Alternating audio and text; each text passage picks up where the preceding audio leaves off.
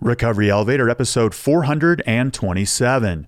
I didn't want to tell anyone. I thought it was embarrassing. And then I realized actually it's more embarrassing to be a drunk, stupid mess in front of your friends and family than tell them that you're going to be recovering from being a drunk, stupid mess. Like this? Yeah, that should work. Mix down. Yeah, keep going. Yo, yo. Mix down. 3, 4. Yo, yo. Wiki, wiki. 3, mix 4. Down. There we go. 7, 8. Wiki, wiki. Mix down. Guys in the house. I love it. Wiki, wiki. Mix down. There we go. 3, 4. Wiki, wiki. Welcome to the Recovery Elevator podcast. My name is Paul Churchill, and I am so excited to be here with you today. Listeners, on today's podcast, we have Ian. He's 24 years old, from Baltimore, Maryland, and took his last drink on December 26th, 2022. Hell yeah, Ian. I want to say thank you to all of our Cafe RE chat hosts. You guys do an amazing job. And everybody, today is going to be a good day. Today has already been a good day. What are you doing for Memorial Day? You should join Recovery Elevator in Atlanta, Georgia. We have an event just for Cafe RE members on Saturday, and then on Sunday night, we are at the Marriott in Alpharetta for a conference-style event that everyone is invited to attend. Link is in the show notes for more information. Thank you, Robin. And before we get any further, let's hear from Exact Nature. We are thrilled to partner with Exact Nature because we are committed to the same goal, to help you quit drinking. Exact Nature's safe, all-natural CBD-based products can aid your alcohol-free journey. If you struggle with sleep, cravings, mood swings, and high stress levels, learn more about how Exact Nature can help you at exactnature.com. Recovery Elevator listeners will receive 20% off their orders by using the code RE20. That's RE20 at exactnature.com. Okay, let's get started. If you attend 12-step meetings, there is a line that you'll hear every fifth meeting or so that is a bit of a head scratcher. If you don't go to AA, you'll still hear this line uncovered from time to time, almost like it's momentarily revealed, only to be swept under the rug again. That line is, drinking is but a symptom. Now, the big book of AA is very clear that excessive alcohol consumption, alcoholism, is but a symptom of underlying issues or intense unrest that is not related to alcohol, yet we are using alcohol to cope or to cover up these issues. It even goes a little further to say that resentments are the number one cause of this unrest. All right, so let's unpack this for a moment, because when I first heard it, I was curious, and I asked myself, why the hell is this called Alcoholics Anonymous if alcohol isn't the problem? Why isn't it called Extreme Unrest in Other Areas of Our Lives and we are using alcohol to cope Anonymous? I agree, that name doesn't quite roll off the tongue like AA, but it makes one think. It's called Alcoholics Anonymous because that is the substance we used collectively to mitigate unrest. It's what we have in common. For others, it's gambling or shopping or perhaps food or a different drug. So if alcohol isn't the primary problem and it's a symptom of something else, what does that really mean and what course of action should we take? First off, unrest in other areas of our life aside, alcohol is physically quite addictive. If you've been drinking nightly, anywhere from 3 to 10 drinks, and this is different for everyone, you're probably physically addicted to alcohol. This can be a big problem if you abruptly remove alcohol or quit cold turkey. I do not recommend this, as alcohol is the most dangerous drug in the world to detox from. Many have died in the detoxing process. Rest in peace, Amy Winehouse. So in the short term, the physical alcohol addiction, yes, is a major problem, and I recommend detoxing with medical support. All right, drinking is but a symptom. I do believe this, but I feel the addictive nature of alcohol and how it hijacks the dopamine system does have a big part as well. However, the but a symptom component explains why after we remove alcohol from our system, people still relapse or go out and do more field research after prolonged periods of abstinence. I remember the first time I heard that line. It was both glorious and a punch in the goat blocks at the same time. Glorious because I ran with the idea that alcohol wasn't the problem. and all I had to do was deal with the underlying symptoms causing me to drink. However, I quickly realized, and a DUI helped, that I had 0% chance of addressing these underlying issues in my life while drinking. A brutal truth you'll hear in AA is, if you want to find out why you drink, stop drinking, and you're going to find out pretty quick. None of us are able to correct the unrest in our lives when alcohol is present. That's also why moderate drinking for the problematic drinker doesn't work either. Do you want to moderately uncover the symptoms of unrest in your life? Do you want to moderately heal? So the line, "drinking is but a symptom," was a direct punch to the goat blocks because I said to myself, wait a second, I have to quit drinking and then deal with shit? You're telling me that alcohol isn't the problem? It's just covering up my insecurities, my self-centeredness, my anxieties, the self-doubt, the daily inner prompt of what's the point of all this? It was a double whammy. But listeners, to me, this is where it gets exciting. We get one life. Yeah, maybe reincarnation is a thing, but there's no guarantee for me that Third Eye Blind is going to be playing on the radio the next time around, or my next reincarnation will bring me to a maple donut or a mango-flavored mochi. So let's focus on this life. Don't you want to address the parts of the personality that need deep healing and are out of balance? Don't you want to heal those parts of you that are screaming for attention? After all, it's the authentic you who is wanting to be heard. We've got one shot at this life, and your addiction is about to springboard you towards your authentic self, if you're willing. And you may be asking yourself, am I willing? And I can easily answer that one for you. If you're listening to a sober podcast, then yes, you're willing, and keep listening for your next steps. Drinking is but a symptom. So with this knowledge, what action do we take? To start, the alcohol has to go. That's a line from the outro music of this podcast. And next, let the unrest rise, one unrest at a time, when they're supposed to rise and when they're supposed to be dealt with. Unrest is a normal life experience. You're not doing anything wrong if you feel unrest or intense unrest occasionally. For me, part of the but a symptom, a small branch of this, was my nervous system. For a long time, I was in a low-level fight or flight without quite realizing it. The drinking helped till it didn't, then I had to address the issue. I quickly found in my first 30 days alcohol-free that nature would bring my nervous system down from code red to something that I could deal with without alcohol. There's a reason I live at the base of the mountains outside of Bozeman, Montana. I know what my body needs. I know where that medicine is. I can access it 24/7, and it's free. Listeners, I hope you enjoyed the intro today as I had a good time writing it. And with the interview with Ian, I want to mention we are not recording in a soundproof studio with expensive microphones on each side, headphones, sparkling water and tap while sitting across from each other. I think one of my favorite parts of the interviews is how raw they really are. Sometimes interviewees are calling in from the front seat of their car, from their basement, from the attic, or a workspace room they reserved. All of those scenarios and many more have occurred. We've paused recordings for barking dogs, my own barking dog, for UPS deliveries, passing trains, and for when people need a moment to regain composure. In the interview with Ian, you're going to hear police sirens, many of them. I don't think this detracts from the interview in any way, but I wanted to give you a heads up. With the second or third round of police sirens, I began wondering to myself, what was the issue? Maybe there's a cat stuck in a tree. But since Ian is calling in from Baltimore and I've seen The Wire, I'm guessing those sirens signaled more distress. I don't know for sure, but if I had to, I bet some of those sirens are anchored to alcohol or some type of addiction.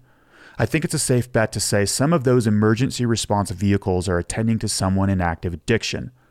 So with each siren you hear, instead of wishing for a quieter interview, take a moment to send love to the person who needs help or the person who is still struggling with active addiction. And now a word from our sponsor BetterHelp before we hear from Ian. Something I wish I had been told when starting on this journey is that you actually never arrive. You continue to learn from yourself and peel off layers from the onion.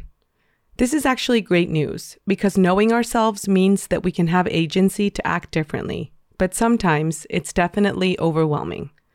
Therapy allows us to become more self-aware and to process as we are growing and discovering more of ourselves. BetterHelp connects you with a licensed therapist who can take you on that journey of self-discovery from wherever you are. If you are thinking of starting therapy, I highly recommend giving BetterHelp a try. It's entirely online, designed to be convenient, flexible, and suited for your schedule. Just fill out a brief questionnaire to get matched with a licensed therapist and switch therapists anytime for no additional charge. Discover your potential with BetterHelp. Visit betterhelp.com/elevator today to get 10% off your first month. That's BetterHelp, HELP.com/elevator. Ian, how are you? Hey, Paul, I'm doing great. Thanks. Yeah, Ian, great to be here with you. I'm excited to hear your story and share it with the Recovery Elevator audience.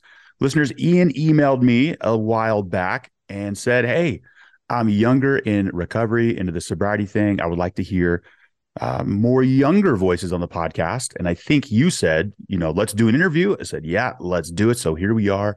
Ian, let's get right into this. When was your last drink? Christmas Day of 2022. Yeah, Christmas Day 2022. At the time of this recording, almost 2 months ago. Fantastic stuff. Ian, give listeners a little background about yourself, where you're from, what you do for a living, your age. Do you have a family? And what do you like to do for fun? Yeah, so I'm 24. I'm from New Jersey, but I live in Baltimore now. I'm a recent college grad. I just got into my first adult job. So a lot of changes happening in my life. I foster senior dogs in my free time. I'm a big animal guy. I love playing music, and yeah, that's about it. 2 questions there. What is it like to enter your first real job? I think that's how you phrased it. It's a little intimidating. I think there is a certain aspect of imposter syndrome that I feel being the youngest person in my office right now, but I also feel really confident about my abilities. And just leaving college was really rough for me. It was part of leaving behind a life of drinking and partying, but it's like a new chapter in my life, so I'm pretty optimistic about it. Yeah, I remember that being challenging myself. And then you said you foster senior dogs. Tell me more about that.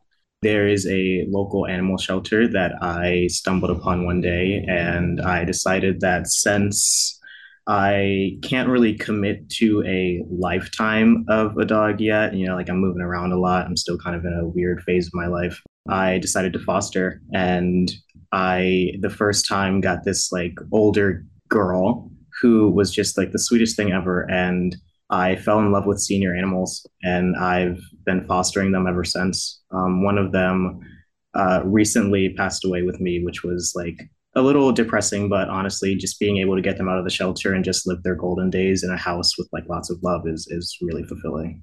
Yeah. How has that been helpful in the last nearly 2 months away from alcohol to be with animals and for that one to help that one transition to the next life, I guess? It is super, super comforting to have animals around. And a lot of people may recommend against making large decisions when you are, in such an early stage of your recovery. And I think if you are someone who is capable of giving care to an animal, especially a dog, you absolutely should, because the comfort that you get from having some company in this really hard times is super, super helpful.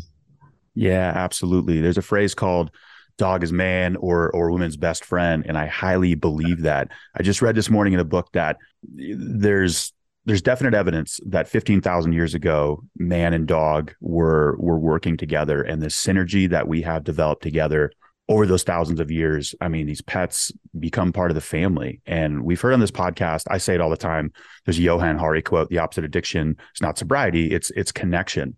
And, humans, we can release those chemicals such as oxytocin and serotonin when we have interaction with animals. They are so powerful. In fact, I think it's the pets that are holding the glue of all of humanity right now on the planet. If we remove the pets, I think we'd be in big trouble.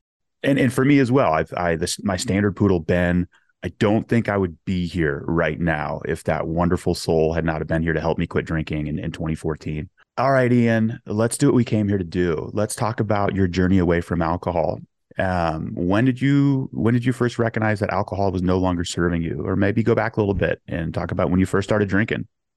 Yeah, so it started in college. Surprisingly, I never drank in high school, mainly because I was like not the most popular person in the world and I wasn't really invited to any parties. So while other kids were experimenting with drugs and alcohol, I, was very religious and sheltered and didn't have that experience. So there was no like access for me to substances. Once I came into college, I was all of a sudden introduced to drinking and partying and drugs. So in 2018, I would say it was the year I moved into my very first apartment. I was like a junior then. And that was when I started drinking and smoking weed very regularly, maybe like 3 times a week. It started to be like I would smoke and drink on school nights instead of just weekends, just for no reason, instead of like only doing it during parties. And throughout that year, until it hit like 2019, it started ramping up. And then by 2019, I was drinking pretty daily. I was 20 at the time, and I was drinking about a fifth a day. Ian, I think you said you were drinking daily. Did you view other students or your friends and colleagues, and did you justify it and say, oh, everybody's drinking this much? I am an American. I'm going to a 4-year institution or whatnot, a college institution here in the United States of America. This is what we do. Or was there a voice saying, look, this is ramping up fast. I am drinking more than my friends? Yeah, what was that like? It was sort of both in a way. I definitely was surrounded by other students. I was living with roommates who were drinking just as much as me at parties. They were drinking just as much as me on the weekends. But that year, with the year that I first moved out, I did find myself being a little sneaky about it. Like I would silently go out to the balcony to smoke weed while everyone else was like sleeping in the morning or doing other things and just pretend like I wasn't. I was hide the kind of smell on me. I would start going out and buying my own alcohol so that no one would notice how much I was drinking from the house's supply. And there was something in the back of my head saying, like if you're sneaking around and trying to make it seem like you're not drinking as much, you probably are drinking more than your peers. But at the end of the day, we all got together at night and smoked and drank. So I just put that to the side because it made me feel normal to see everyone else doing it with me, even though I was doing it from 8 a.m. to 9 p.m. Sure. And Ian, I know there's a lot of nodding heads out there listening. My head was going, yeah, when you talked about sneaking or, drinking more, smoking when other people weren't aware of it. I went through that. And I think that's a classic trait of addiction, right? Where we try to hide it and sneak around with it. Yeah. And there were a couple times when I was busted. I had a friend, I was at a bachelor party one time and across the bar, I ordered 3 shots of tequila. It was just like boom, boom, boom. And then later that night, someone's like, hey, dude, how are those 3 tequila shots back to back? I'm like, oh man. Yeah, it was really good. Yeah. Okay. Take us from there, Ian. Yeah, so I was drinking about a fifth a day by the time I was 20, and that may not seem like a whole lot to some people, but I'm a smaller guy. I was, a bit younger, so it's not really the same degree as like 40-year-old men drink, but it was enough for me to be blacking out every single night. There was very rarely a night that I was just like getting into bed, putting myself to sleep. I would spend the night drinking and then suddenly wake up in the morning. So I would say at the time I was 20, I had began to plan my entire days around drinking and smoking. So I'd wake up in the morning and, take a few shots and be like, oh, I have class at 2. So I guess I can drink until noon and then be prepared for class and then come back and continue drinking. So, it came to the point where work and school were minor activities in my day. And the drinking was, like the main event almost. Like work and school were things that stopped me from drinking. Ian, you're dropping some truth right now. I know there were some extra listeners, including myself, nodding their heads, is where the priority no longer is class, your connections, your friends, your hobbies or whatnot. Your priority is drinking the alcohol or whatever that is for you.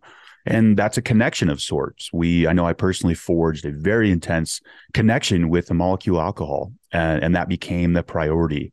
So And when that happens, that's a difficult spot for anybody to be with a drinking problem, because that's when you start to lose other things, because the order of priority isn't aligned properly. Yeah, what happens after that? Yeah, and I just want to say, like, while I was drinking, by the way, and this is like kind of important to the story, I was still a good student. I still was showing up to class. I still was showing up to work.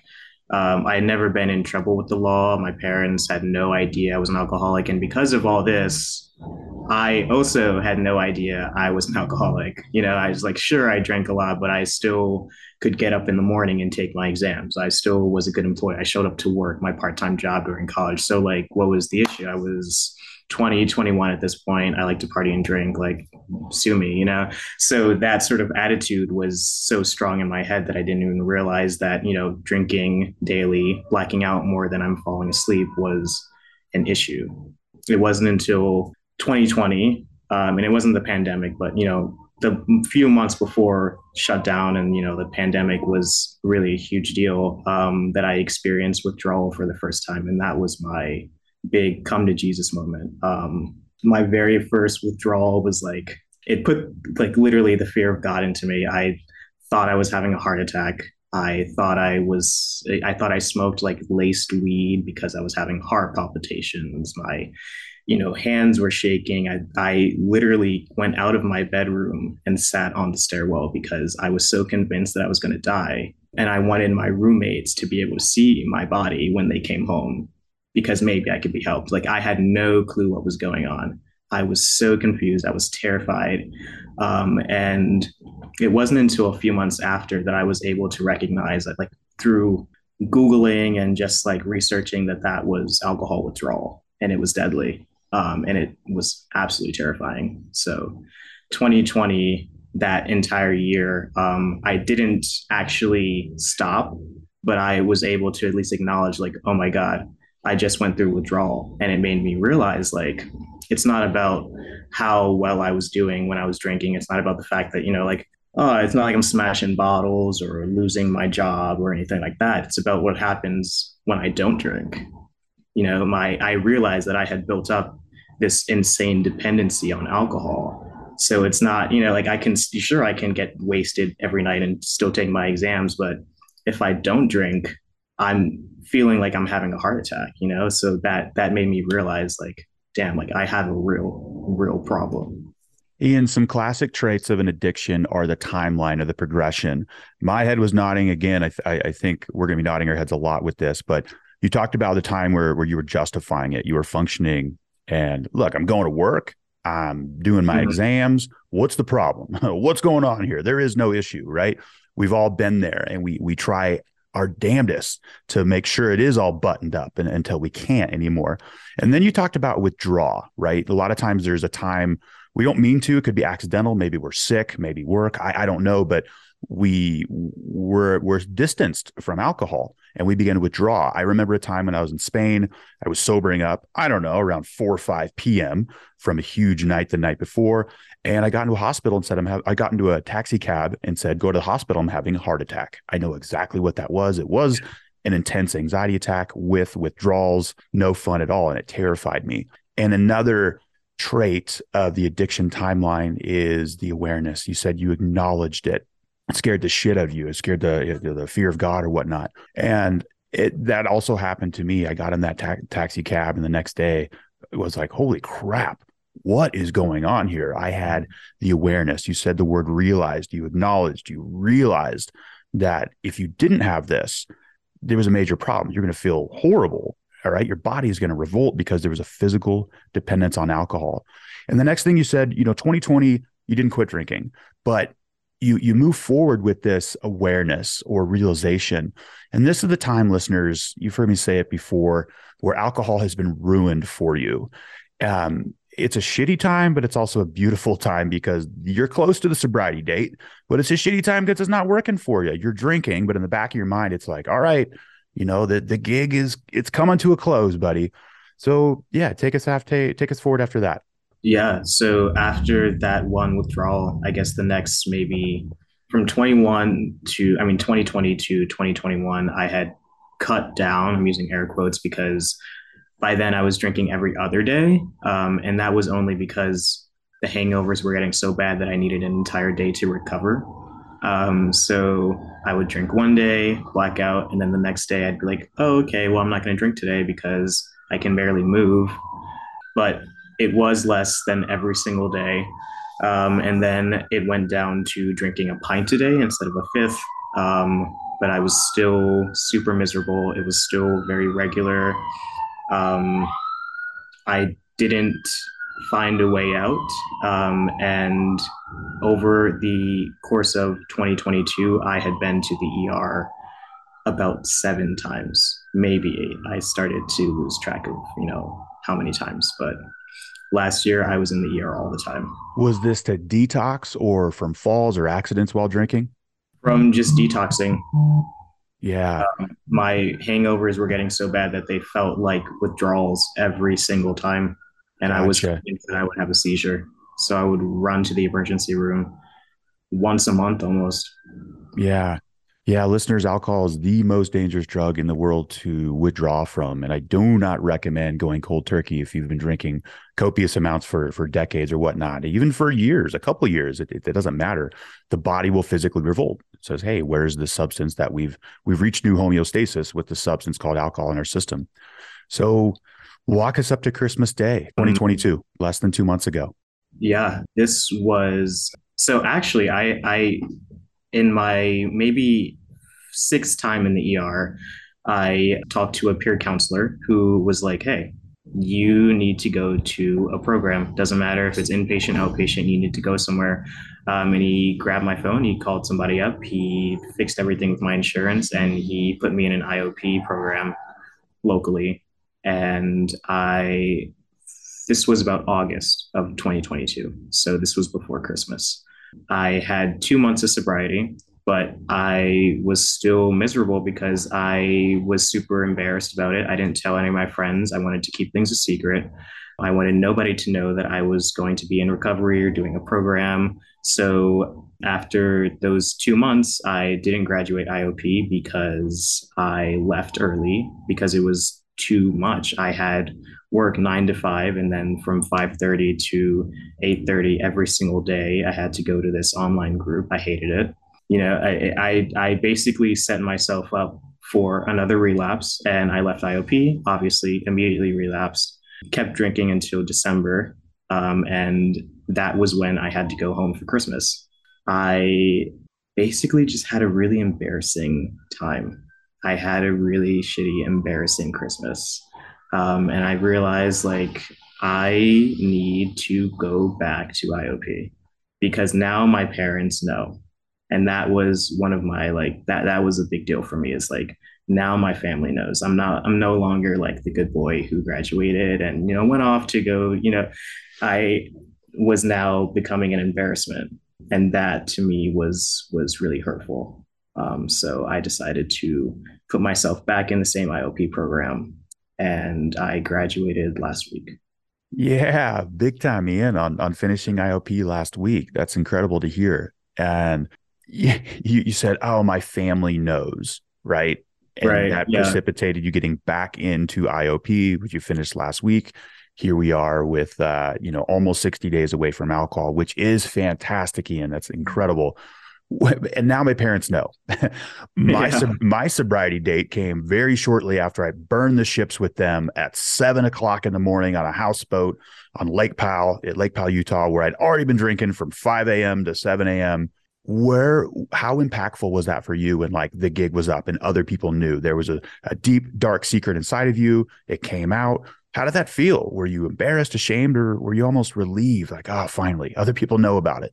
I was super embarrassed. I guess I'm super obsessed with image. Apparently, I learned in my recovery because the first time I did IOP, I didn't want to tell anyone. I thought it was embarrassing, and then I realized actually it's more embarrassing to be a drunk, stupid mess in front of your friends and family than tell them that you're going to be recovering from being a drunk, stupid mess. And I only realized that over Christmas. So. That's a major value bomb right there. It's more embarrassing to pass out at your family over the holidays than to be sober, right? And then to be present for sure. Like, what's the path of least resistance right there? Yeah, absolutely. For sure. So, how have you done it these last 60 days nearly, right? Are you going to AA? Are you still involved in your IOP group? I know you finished last week, but a lot of times people stay in contact with them. How have you done it?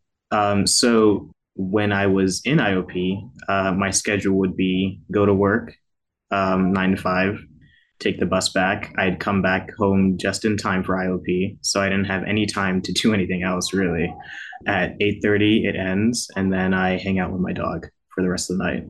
I what really really changed everything was being transparent with people. I told my friends, I'm in this program. Drugs and alcohol are not serving me anymore. I have a problem. I can't drink with you guys. I need you guys' support. And that for me was a huge relief, because before I was able to hide things. I just told my friends, like, oh, yeah, I'm on antibiotics right now. I can't drink.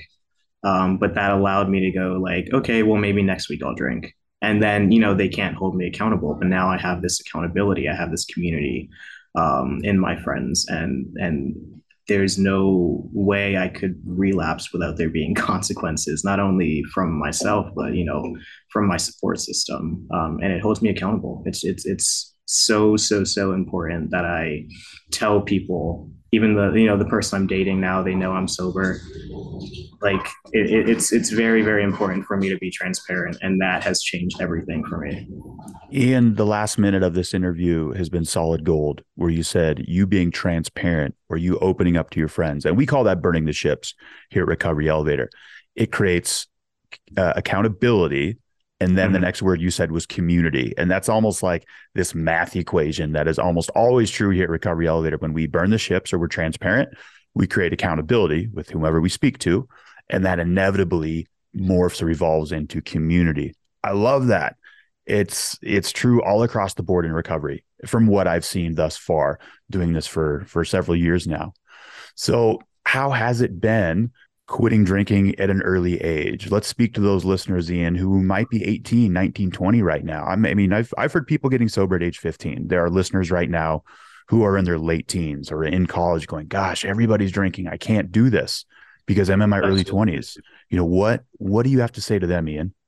It does feel a little bit lonely, because we make such a huge deal as a society about these days, these years, and we're supposed to be drinking, we're supposed to be making bad decisions, we're supposed to be partying in college, and when you try to do something about it, you're suddenly put in these facilities or this IOP program full of 40-year-olds. No offense to 40-year-olds, but Yeah, I'm 40.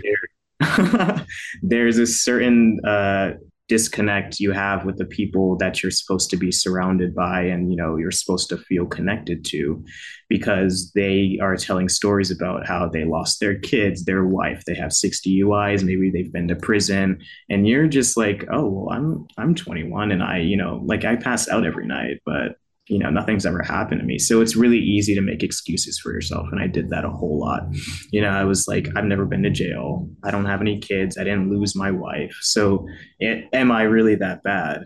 But it's important to realize that it doesn't really matter how bad you look on the outside, because if alcohol and substances are not serving you, if they're making you miserable, then you have a problem. In the recovery world, we call that the yet scale. I haven't lost a job yet. I haven't had a DUI yet, or lost my family yet. Right. And it's incredible. You can wake up to that fact at 24. And that's how I see this as a huge advantage. I hear a lot of times from people who quit drinking in their 50s, like, man, I wish I'd have done this earlier. Yes, there's another layer of challenges being younger. That's your contemporaries, your friends are going big at this time, right? A lot of them haven't quite phased out of that yet, but Yeah. you are laying the foundation for the rest of your life, an internal foundation that doesn't require externally to having alcohol for wholeness. And that foundation is going to serve you in the rest of your 20s, 30s, 40s, 50s, the rest of your life, where your friends, they're probably everybody has some sort of midlife crisis, whether how it's grandiose or not, but they go through that in their late 30s or 40s and 50s, and you're doing it right now, Ian. So I want you to remember that is it might be challenging. Everyone else is drinking, it seems, but you're building the foundation for the rest of your life while your friends are going to do this later, AKA you're almost getting a head start in life despite the thinking mind that's probably telling you that you're already way behind in life. I just want to let you know that's how I see it. Yeah, thank you. That is so true. A lot of people in my IOP program, or even when I was in inpatient for a little bit, they would tell me like, "Listen, I wish I realized that I had a problem at your age, but everything was just so normalized. I was making excuses for myself all the time." And then it got to the point where I've lost my family, I've gotten DUIs, I've gotten in trouble with the law, and by realizing this at a young age, like it does suck. It does suck. I cannot like lie and say that, you feel like you're missing out. And then I also have this feeling of like, well, why me? Why are there other people out there that can drink every single night and party? And then, they have this weird wake up moment when they're 25 or 30 and they just stop. They don't need the help. They're just like, okay, I'm not a kid anymore.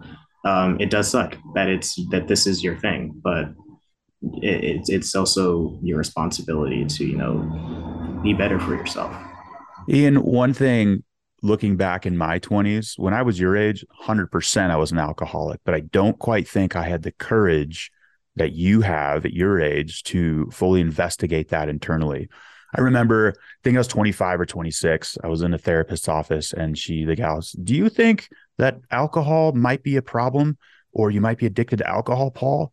And I scoffed internally. And this is after I owned a bar in Spain and I was blacking out 7 nights a week. This is after taking the taxi cab to the hospital, having a panic attack or heart attack, whatever. And I said no.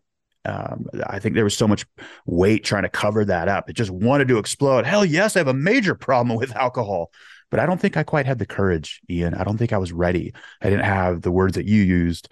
I wasn't ready to acknowledge it. I wasn't ready to realize it. So, man, I got to give you major props, major kudos. A lot of people, their drinking is totally out of control in their 20s, but they don't have that internal courage to say, hey, look, this is not the person that I want to be. So let's talk about that. What is on your bucket list in sobriety? What is the person? Who is that person that you want to be? I think we're all still sort of figuring it out, but really, I just want to make myself proud. I want to ride my bike more. I want to be a better dog dad. I want to start a family. I want to achieve whatever career goals I suddenly realize that, I have. I think in my recovery, really, I just want to be confident in it. I don't know if I'm completely there yet. I still am not. I'm still pretty hush hush about it. My friends may know, but I don't make it like a huge deal.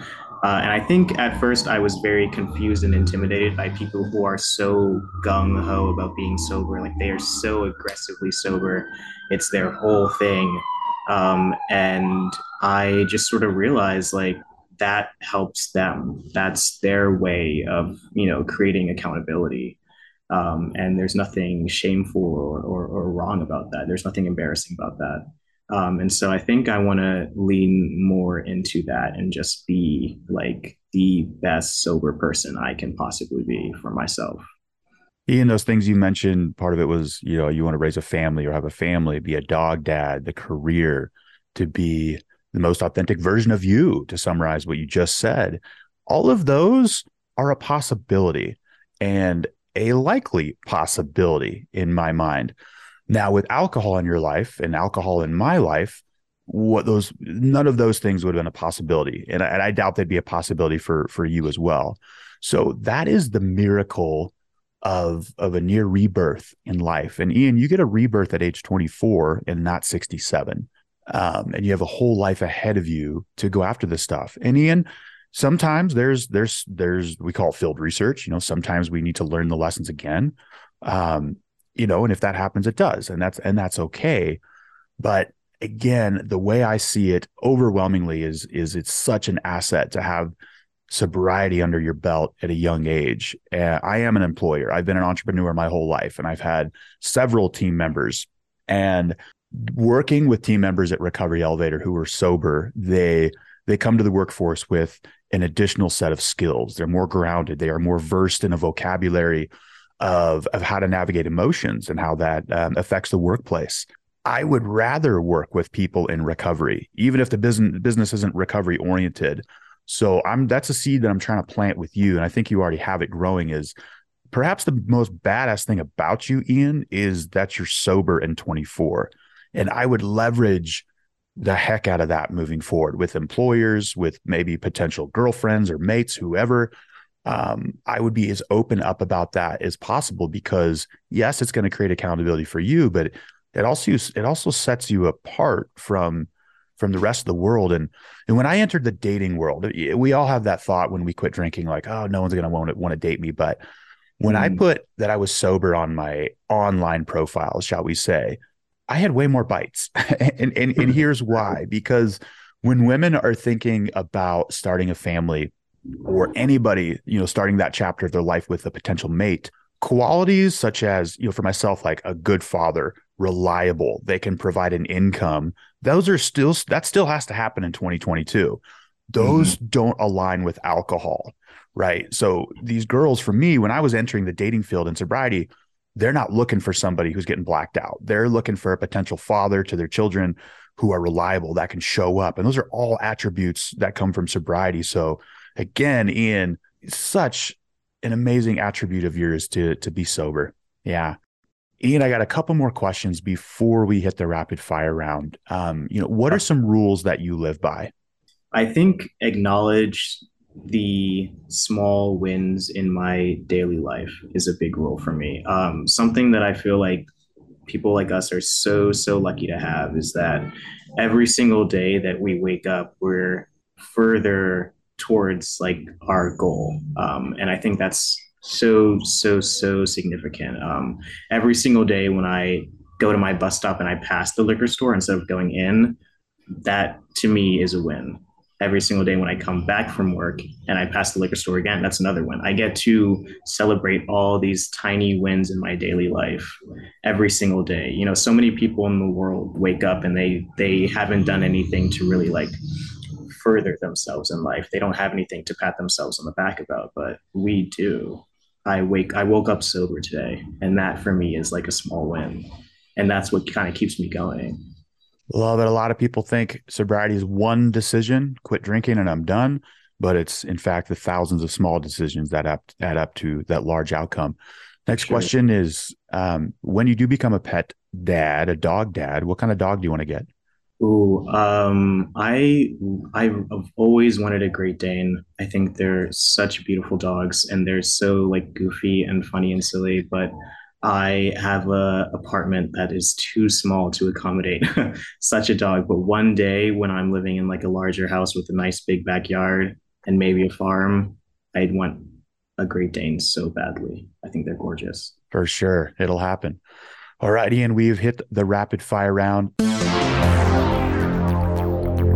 If you could answer these questions in 10 to 30 seconds, that would be great. Are you ready? I'm so ready. All right. Number one, what's the one thing you've learned about yourself since quitting drinking? I have so many more problems than just alcohol. When you get sober, I feel like it's easy to think that like, this is it. This is going to fix everything. This just opens your eyes to everything else. There are so many more things that I need to figure out in order to live like my best life and be my best self. And alcohol was getting in the way of me seeing that. So that's out of the way. But now I'm still faced with all of these other problems I need to acknowledge on their own. And they do not go away. But thankfully, at least alcohol is dealt with. Ian, what's your favorite alcohol-free drink? I really love orange cream soda. It's been there since I was like a kid. My parents used to take me to this old school pizzeria in New York, and they would always have orange cream soda. And I've recently gotten back into it after becoming sober, and it tastes just as good. Yeah, love it. Ian, what's the point of life? I would say to love others, to challenge yourself, and make a good connection with an animal, whether you like dogs or cats, just anything. Yeah. What's your favorite band from the early 2000s or early 2010s? This is embarrassing, but I was a big One Direction fan. For sure. I used to DJ a lot of weddings, and there was I forget what it was, but there's a One Direction song. They're like, yep, here we go. It's back to dance floor. Yeah, it's Yeah. All right, Ian, if you had a pet ladybug, what would you name it? I would name my pet ladybug Guillermo. Guillermo, love it. What's your favorite type of pizza? Prosciutto and arugula. What parting piece of guidance do you have to listeners? Celebrate every single win that you have. It doesn't matter how small. It doesn't matter if it's just like, I woke up this morning. You are farther towards your goal and you have achieved something, and not everyone can say that they've achieved so many goals in one day. And before we depart, give listeners your own customized, you might need to ditch the booze if line.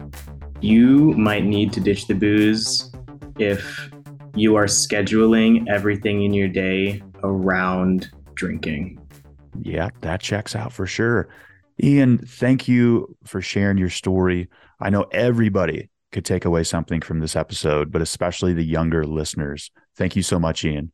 Yeah, thank you, Paul. Back to the but a symptom line before we close. I want you to start asking. Begin the explorative process, maybe with pen and paper. Ask the universe, look up to a flying bird. It doesn't matter, but start asking, what is the underlying unrest? What is it that I'm using alcohol to cover up or to cope with? Quitting drinking, sobriety is the opportunity of a lifetime.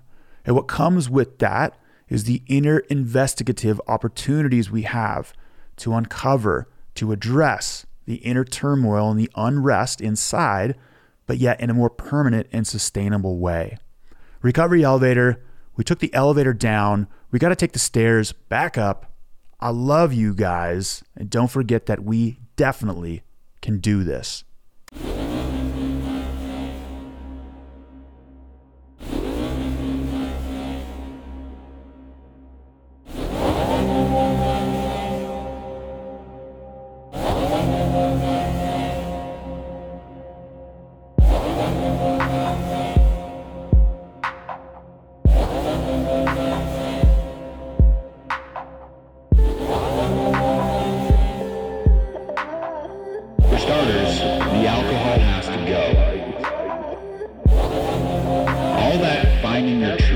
Stuff, being the authentic you, being truly happy, none of that can happen with alcohol in your life. Don't take my word for it. Take a look at your past. Get clear, be clear on why you're doing this, and then go get it.